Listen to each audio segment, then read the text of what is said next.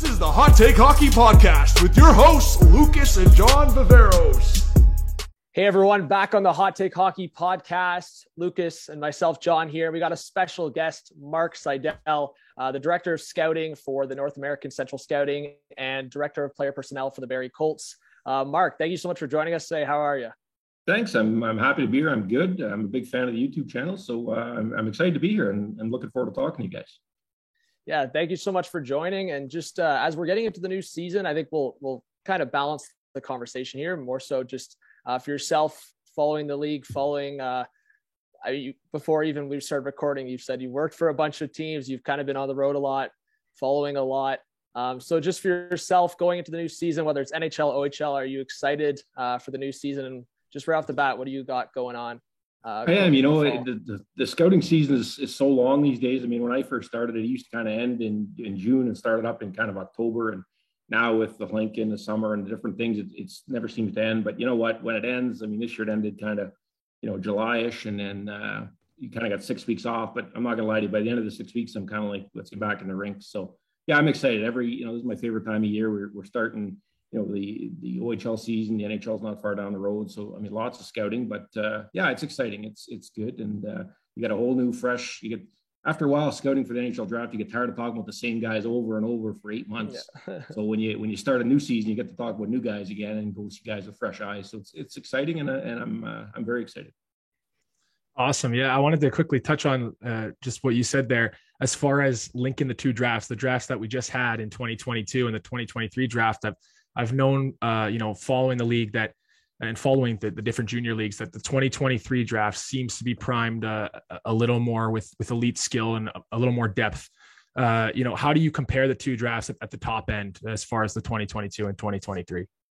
I think the 2023 draft is a very, very good draft. I think you've got two potential, and I hate using the term because it's overused, but we have two potential generational players that will literally transform a franchise. Connor Bedard obviously is the one that everybody in Canada knows about. And then Matvei Michkov is the Russian, little different because he's on a Russian contract now, and the whole situation with Russia and Ukraine. But, both are phenomenal players that I think literally can transform a franchise, like McDavid did, like Austin Matthews did, some of these other guys. So 2022 draft was a good quality draft, but, I don't think it had a ton of superstar potential. I'm a big fan of Slavkovsky and some of those guys at the top, but 2023 is exciting. But I will caution every year, I've been doing this so long, but every year it seems like when you're looking forward to the next draft, everybody says, "Oh, next year's fantastic," and then by the time June rolls around, they're like, "Well, this isn't that great. Next year's going to be great." So I have a little bit of caution, but I can assure you that Bedard and Michkov are the real thing, and there's a bunch of other guys in there, Fantilli and some other guys too. So I think it's a really, really good draft, and we'll see how the next 9 months plays out.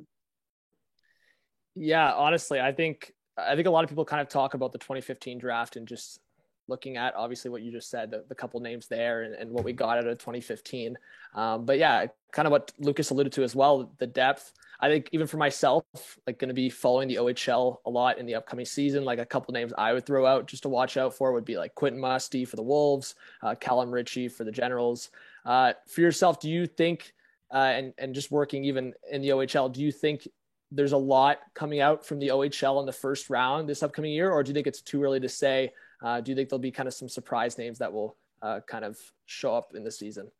Well, Cam Allen to me he might be the best defenseman in this draft. So that's certainly exciting. Obviously you saw what didn't go off last year. Kyle Ritchie is an offensive machine in Oshawa. Colby Barlow is a guy who's as pure goal scorer as we've seen in the draft in a few years. You talked about Quentin Musty. I think Quentin struggled a little bit at the Helenka Gretzky, but certainly a big, strong kid that has all kinds of abilities. So I think it's a good year. Certainly in the Ontario Hockey League. Maybe not right at the top of the draft. We mentioned some of those other guys, but I think there's good depth, and there's probably 5 or 6 first rounders in the OHL alone, I think.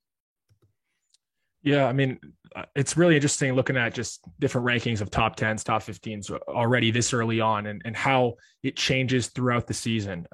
In your experience, do you see like what you see in the preseason rankings? Does it really, really shift,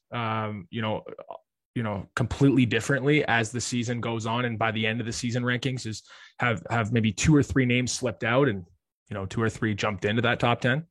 Oh, for sure. It's again, like these are all young men. They're still kids, quite frankly. And so, if you think of yourselves when you were 16 and then you went to 17, I mean, physically there's huge changes, so there's guys you think about. I mean, if we talked a year ago, I'm not going to lie to you boys, I would say Shane Wright was going number 1 and everybody's fighting for number 2. And that was a year ago. And of course we saw, at the end of last year, our final rankings, we had Shane at 4 and, Slavkovsky at 1 and stuff. So lots of guys come in and out, guys you wouldn't even have thought of, all of a sudden you go watch and you're like, who the hell is that guy? He grew like 5 inches from last year. And so, guys right now that we might not even have in our top 60 could very well be first rounders. You just, like I said, it's a fresh new season and there's such a gap between that 1 year that guys we think were really good last year, this year maybe not, and vice versa, guys that we kind of thought, okay, they're okay players and come in this year and light it up. So yeah, it's you start off with a ranking and every year at the end I look and it's so different. You're just like, wow, like, what we thought were for sure. And Shane Wright's a great example. I mean, I think everybody in the scouting world thought it was a for sure. And by the end, he went 4 and if he didn't go 4, he might've slipped down to like 7 or 8. So, it's a long year and it depends on how the year goes.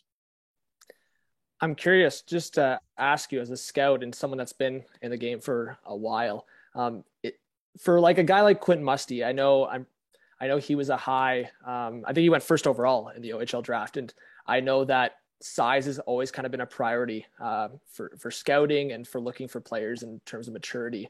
I'm kind of curious to you, when you look at a player and talking to so many other scouts, do you see the big shift? And I would say more so in the last decade with size versus skill. Because I even look at like a Logan Stankoven, who I think some scouts, some ranked 15 to 20 in that draft. But then you have other scouts having him outside of the top 50. Obviously he went to the second round of the Stars, and then now you're seeing him dominate in the WHL, and you're seeing him dominate for Team Canada, and he'll have a chance to play with the World Juniors again after just seeing what he did. And then I even see like Lane Hudson for the U.S. development program. He falls late to the second round, even with how high of a ceiling his skill set is. I think he's 5'8", 5'9". So are you seeing that shift, or do you still think there's a lot of kind of overlooking on some of these younger players or shorter players, I should say? Yeah, the way I kind of describe it is if you have a big player and a small player who are very graded similar, you're always going to take the bigger player. It's still a physical game. It becomes bigger, usually can overpower smaller at some point. But I started doing this, guys, in 1990, and neither of you were even thought of being born yet. So back then it was you had to be 6. If you weren't 6 foot, don't even think about drafting them. 6'6" guys, even if they couldn't skate, we'll figure that out. Like it now, the small player has just as much chance as a big player. I mean, you're talking about Logan Stankoven. I think back to Braden Point. Braden Point fell in the draft because he was small and he wasn't a great skater. And look what he's done, obviously, in Tampa and Stankoven and Hudson. There's so many of them now that teams don't specifically say, okay, if he's not 5'10", I mean, to think of 15 years ago, the Hudson kid being a second rounder, I mean, at 5'8" as a defenseman, I mean, he probably wouldn't have been a draft. So it's changed significantly. It's such a fast skill game now that, size is not nearly as important as it used to be. All that being said, like I say, if there's a big guy that has skill, he is going to go higher than the smaller guy. But small guys, certainly have every right and will get drafted high based on where they fit in, not based on how big they are. Yeah, another shift that we've seen over the last 10, 15 years is where these players are playing, and whether it be the OHL, WHL, QMJHL, we've seen the American program develop further. And, we see a guy like a Canadian-born Cale Makar playing in the States. And we see Austin Matthews, for example, before he was drafted, playing overseas in Switzerland. How do you see that shift that has gone about over the last number of years into all these different programs that players are maybe researching more into, where they can best develop all over the world, really? Yeah, a couple answers. One, I sort of, I'm not very smart, but like 20 years ago, I said to people, like, the Americans are coming just because they have the population base. The game is getting more popular. Obviously, when it went into California, into the southern states, it's very much a rich person's game. And certainly there's a lot of wealth in the States and stuff. So the U.S. development program has done a phenomenal job. Now, with that being said, if in Canada we took the top 22 kids in the country and played them on one team and practiced every day, it wouldn't be close. And I'm not taking it away from the Americans, but they do a great job of developing their top elite players. We obviously have the major junior system. So there's all kinds of routes. I mean, it used to be if you were a small skill guy, the NCAA might be the way. If you were a big physical guy, major junior. That's completely changed. It doesn't matter. I mean, as you said, I worked for Barrie as director, player personnel, director, scouting. And, I mean, if there's a small skill guy, we don't even think twice about taking him now. So that's changed. I think Austin Matthews changed the paradigm a bit by going to Switzerland. Now he's obviously an elite player. He could have played in, didn't matter where he played. He was going to go high. But yeah, I think parents, agents, everybody's more aware of the different options and situations. Cale Makar played tier 2, got drafted out of there, went down and played in the States, and you see he's become the best defenseman in the game. So there's different routes for everybody. And I think it's more open than it was. And now there's no more secrets in the world. There used to be a long time ago, where the odd Russian or European you could hide or find out about. There's no more secrets anymore. So we're going to find guys wherever they are. And, but yeah, there's a lot more options than there used to be, for sure. I'm curious, just for yourself. I don't know if you want to call yourself out here, but I'm curious in terms of like scouting and ranks. Is there a guy that sticks in your mind that you had maybe lower in your ranks that now is kind of biting you in the behind? The one we could spend 3 hours there. I got to rhyme off guys that I was dead wrong about, because probably the one was Oliver Ekman-Larsson. Now I know his career's kind of fallen off, but I think we finished up and our Swedish guy loved him. I just couldn't fall in love with him. Every time I saw him, and we had him, I think, at like 71 maybe. And obviously, you saw the career he started off. I mean, again, he's tailed off a bit lately, but still a very good player. He's the one guy that every time I see him play, I just think, man, like, how could you be that stupid? Like, and it'd be different if I could blame it on a Swedish guy and say, well, he didn't like him. Every time I saw him, he said, we got to move him up. And I just didn't. So there's lots of them. I mean, that's the one guy that jumps out to me for sure.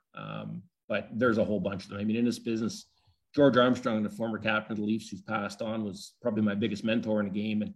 And he used to tell me, Sides, if you get 60% right, you're in the Hall of Fame, just because there's so many mistakes made. And, I'm not getting to the Hall of Fame anytime soon because my number's a lot lower than that. But there's lots of guys that you miss on that you think, and there's guys in Ontario here that I see a ton lately. And, all of a sudden a couple of years are starring and you're like, Jesus, we should have had him a lot higher. So there's guys you hit on, guys you miss on, but Ekman-Larsson's the one that still to this day kind of bugs me because it was just pure stupidity on my part.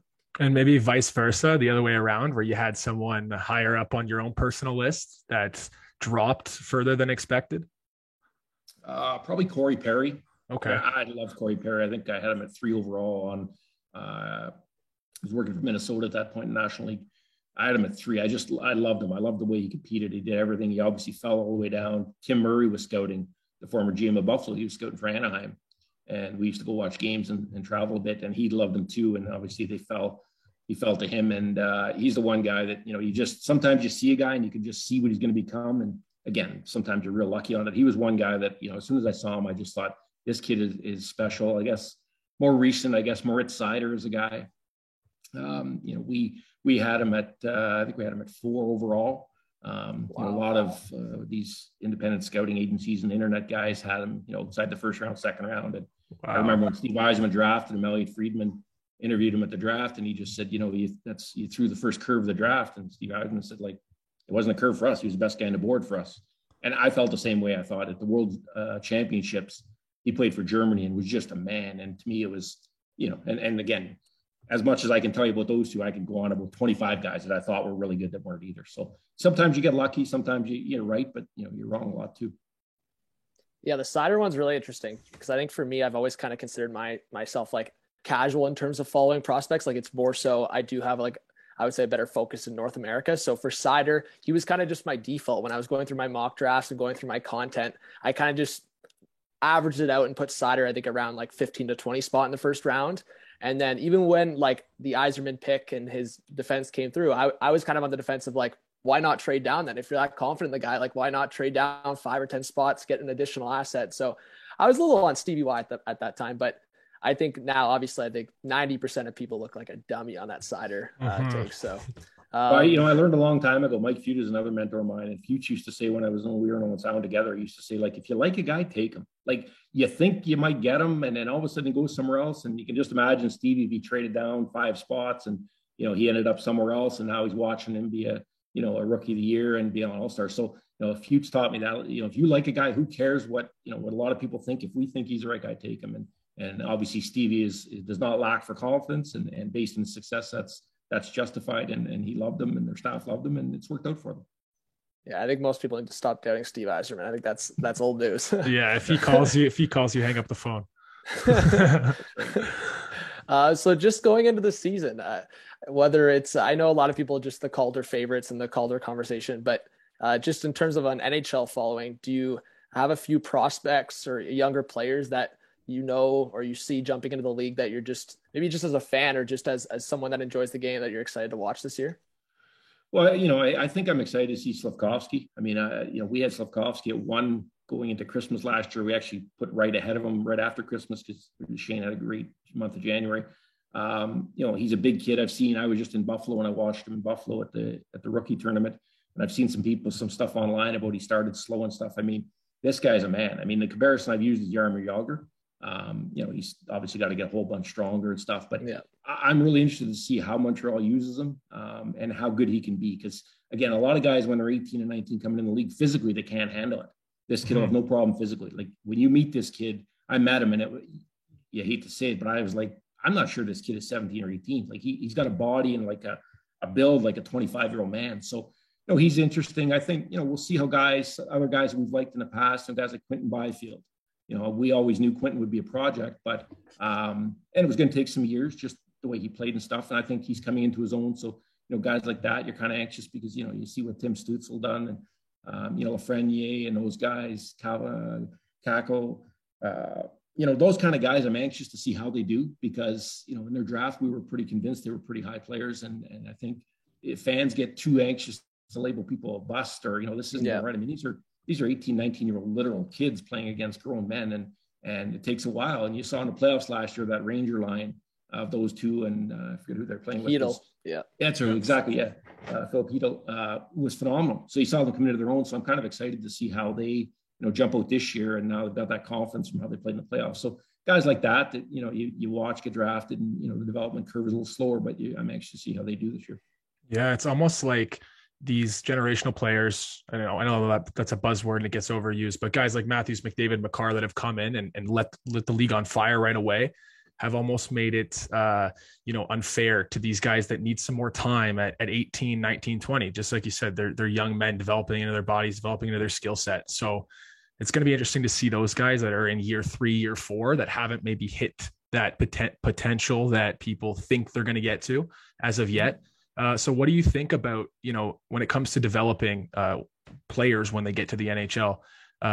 Is it, I assume it's all just dependent on, everybody's a case by case basis, but is there, a magic number that you're looking for usually at 23, 24, 25 as to when they should really take that step in today's NHL? Cause I know it's changed the last 10 or so years.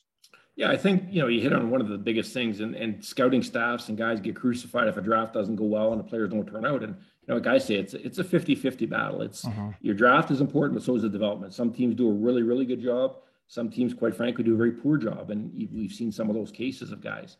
I'm a guy that patience is a virtue because, if you're trying to win now and if you think an 18-year-old is going to come in and help you win a Stanley Cup, it's not going to happen. I mean, even Connor McDavid at 18 wasn't helping anybody win a Stanley Cup as phenomenal as he was. So patience, I think, is the way to go with these guys. I mean, I expect Shane Wright will be back in Kingston. I think everybody seems to think he's going to be in Seattle. Ronnie France is a very smart, patient, calm guy, and I expect he'll be back in Kingston. And I'm sure Shane and his agency don't want to hear that, but it won't shock me. And I think Ronnie gets it. And a lot of teams get it now. Another quote I heard one time is, nobody's ever been hurt by playing a year in the American Hockey League. Nobody's career really ever suffered from playing 1 year. You learn them to go from maybe junior or the NCAA to pro hockey and playing against men all the time. So, I think slow and steady is the way to go. You look at what Tampa's done. Al Murray, I think he's the best in the business in terms of scouting, but then they've got the development piece they've done a phenomenal job with, even when Steve was there and even now with Breezeball. So I think slow and steady. You see teams that rush them, and over the years, you've seen guys sort of flame out and, it's easy now, but I mean, if you look back, Lafreniere probably should have went back to junior. I mean, he might have benefited from that. Kako probably maybe should have played a year. Like there's some guys like that I think maybe. But the problem you get in when you get a real high pick like that, the marketing department is all over it, right? Like Lafreniere, New York City, we can market them, we can sell tickets, and they want to sell tickets. Owners love to sell tickets and make money. So there's always that battle of the first or second or third overall pick. Do you keep them? Those guys are going crazy, but you're probably better off, send them somewhere else. So it's always a battle, but I think slow and steady is the much better way to go. Yeah, I think Shane was one of those guys that definitely, I mean, I think it's across the board, but Shane's one of those guys that probably that year off with the pandemic, he probably battled through that. And I think, yeah, what you said, an extra year, I think the ability to dominate, I was in the building watching Shane and just seeing his ability. The guy could dominate. The guy could dominate at any point. And I think even the defensive side of things. But I think even more so like the offensive explosion from him, I think the production could be there and at such a higher rate. So I don't think it would be a bad thing, especially with Seattle up the middle. I'm looking at Wright not in that equation, and they have 4 pretty solid centers there. So I would say go back to Kingston, light it up, put up 2 points per game plus, and then go to Seattle the following year. So I definitely am with you on that. I think in terms of Shane, you talk about the pandemic and stuff. The really weird thing for me was he went as an underage to the under-18 championships, if you remember, down in Texas, and was phenomenal, like dominated. And that led us into the beginning of last year. And so that was after the pandemic, after the year off. And then he came back last year, and like I said, there were some nights he was really, really good, and some nights where he was still good, but he just wasn't as dominant. So I think that is the case. And I can see, it wouldn't even shock me if he goes back to Kingston and all of a sudden Kingston trades him somewhere, because they can really rebuild everything and maybe send him to somebody who is really ready to overpay. So it'll be interesting to see how Shane Wright's kind of start to the season goes, and if he ends up somewhere, or does he go back to Kingston and stay there? Yeah. And with Wright, sorry, because I was just going to say quickly, just on that conversation, and a scouting background, just with Shane Wright and his kind of attitude and just kind of the stuff he was saying, do you think that played a part in any capacity where like the overconfidence being a thing? I mean, I look at Slafkovsky, even with Montreal, it seemed like he even had some overconfidence, but that kind of went to his favor. So do you think maybe that played a part in it a little bit? No, like teams that interviewed him, and Montreal interviewed him multiple times, guys interviewed him, and he's a great, mature kid. Some of the stuff that gets, again, fancy sort of publicly, and they think it comes down to who you think is going to be the best player. Yeah. I know, there was talk about Montreal being the environment they were. Some of the things they did when they interviewed all the prospects that they talked to, they really put pressure on because they needed to have mentally strong guys. And Shane certainly fit that bill. But, I don't think comments he made publicly about having confidence and things like that really was at the end of the day. I mean, again, we had him at 4, we thought he was the 4th best player in the draft. And, I think that's ultimately where he went. And, but we didn't drop him to 4 because of anything he said. I mean, I like the young man. I think he's really mature and smart and great family and everything. It's just at the end of the day, you're just trying to pick the best player you can at those spots. And Seattle got him at 4. Yeah, and there's always the games that Seattle could potentially play him in at the start of the year, right? And give him a few games to get his feet wet and send him down. I know it can be disappointing for the prospect to go through that, but that is also an option. But yeah, John, did you have anything else? I was just going to say that's exactly what McTavish did. I don't think, and I think if anything, it's been a conversation, like the amount of teams, the amount of different environments McTavish just went through in the past year. And I don't think that slowed him down at all. I think that made him adaptable. I think that strengthened his game. And I think now he's going to go into Anaheim and be super dominant, or at least as a young player, right? Yeah, I think, again, Mason is a guy, like you said, he played 7 teams last year, something like that. And, playing in the Olympics as an 18-year-old and stuff like that. So, I think he's going to be the next captain of Anaheim. I really do. As a very young player, I think that won't shock me at all. And you're right. I mean, again, everybody has their own path, but, certainly the path he took looks like it's paying off right now. And he should have a very good year in Anaheim. Mark, just to kind of close up the chat, just on the NHL side of things, whether it's a younger roster or just an overall conversation, because we talk a lot of NHL on this channel. Do you have a team that just on a hot take maybe basis that you think is going to surprise a lot of people this year maybe? That's a good question. Or it could be an NHL player. It could be honestly anything. If you have a little bit of a hot take for us on the way out. No, I think, and I don't think it's a real secret probably, but the Rangers to me are a team that are really on the up here. I think as we talked earlier about those young players coming into their own, in net they're set. I think, and again, that's not a big secret. Like you watch what they did last year and in the playoffs and stuff, but they're a team that I think is starting to get built the right way. Chris Drury is doing a really good job there. They've been patient. I think their scouting staff is phenomenal. So they're kind of a team that I think, don't be shocked if all of a sudden you turn on the TV next June and they're in the Cup finals. I just think they've got that much ability with some of their veterans and then those young guys coming in their own. So they're a team I certainly want to watch. And, let's face it, the Maple Leafs are always interesting, whether they're as good as they are or if they struggle. I mean, there's no shortage of stuff to see there and with that team. So, but I think the Rangers are the one team that, again, not a secret, but I think they're going to have a very, very good year. Well, the odds came out today. Sheldon Keefe is favored to be the first coach that gets scrapped. So we'll see what happens. John, don't say that. We want a Rangers Leafs conference finals. That would be good for the ratings. Yeah. Yeah. But Mark, thank you so much for coming on. I do really appreciate it. Is just for yourself, I don't know if you want to throw anything out there, but is there a spot where people can follow what you got going on, or just on social media, or is there a spot where if people asked they could find you? Yeah, no, I'm on Twitter. Twitter's kind of been my thing that I've done. So it's at Mark Seidel, MarkSeidel. Don't really, like with our scouting company, North American Central Scouting, we don't really do much with fans. It's more team based, stuff like that. So not really. I'm very happy to be on with you guys. I enjoyed the conversation. If you ever want me back, I'd be happy to come on and chat. And that's about it. And my Barrie Colts will get started here in a week and a half, and we'll see how that year goes. But it's going to be a good year, exciting year. But like I said, at the beginning, I'm a big fan of you guys and the channel. So you ever need anything, by all means, let me know. Yeah, thank you so much, Mark. I really appreciate it. And I hope to chat again soon. So Mark Seidel, thank you so much for coming on, and excited for the prospects of the going into the NHL or the guys that are going to be there and the upcoming season. So thanks, Mark. Thanks, Mark.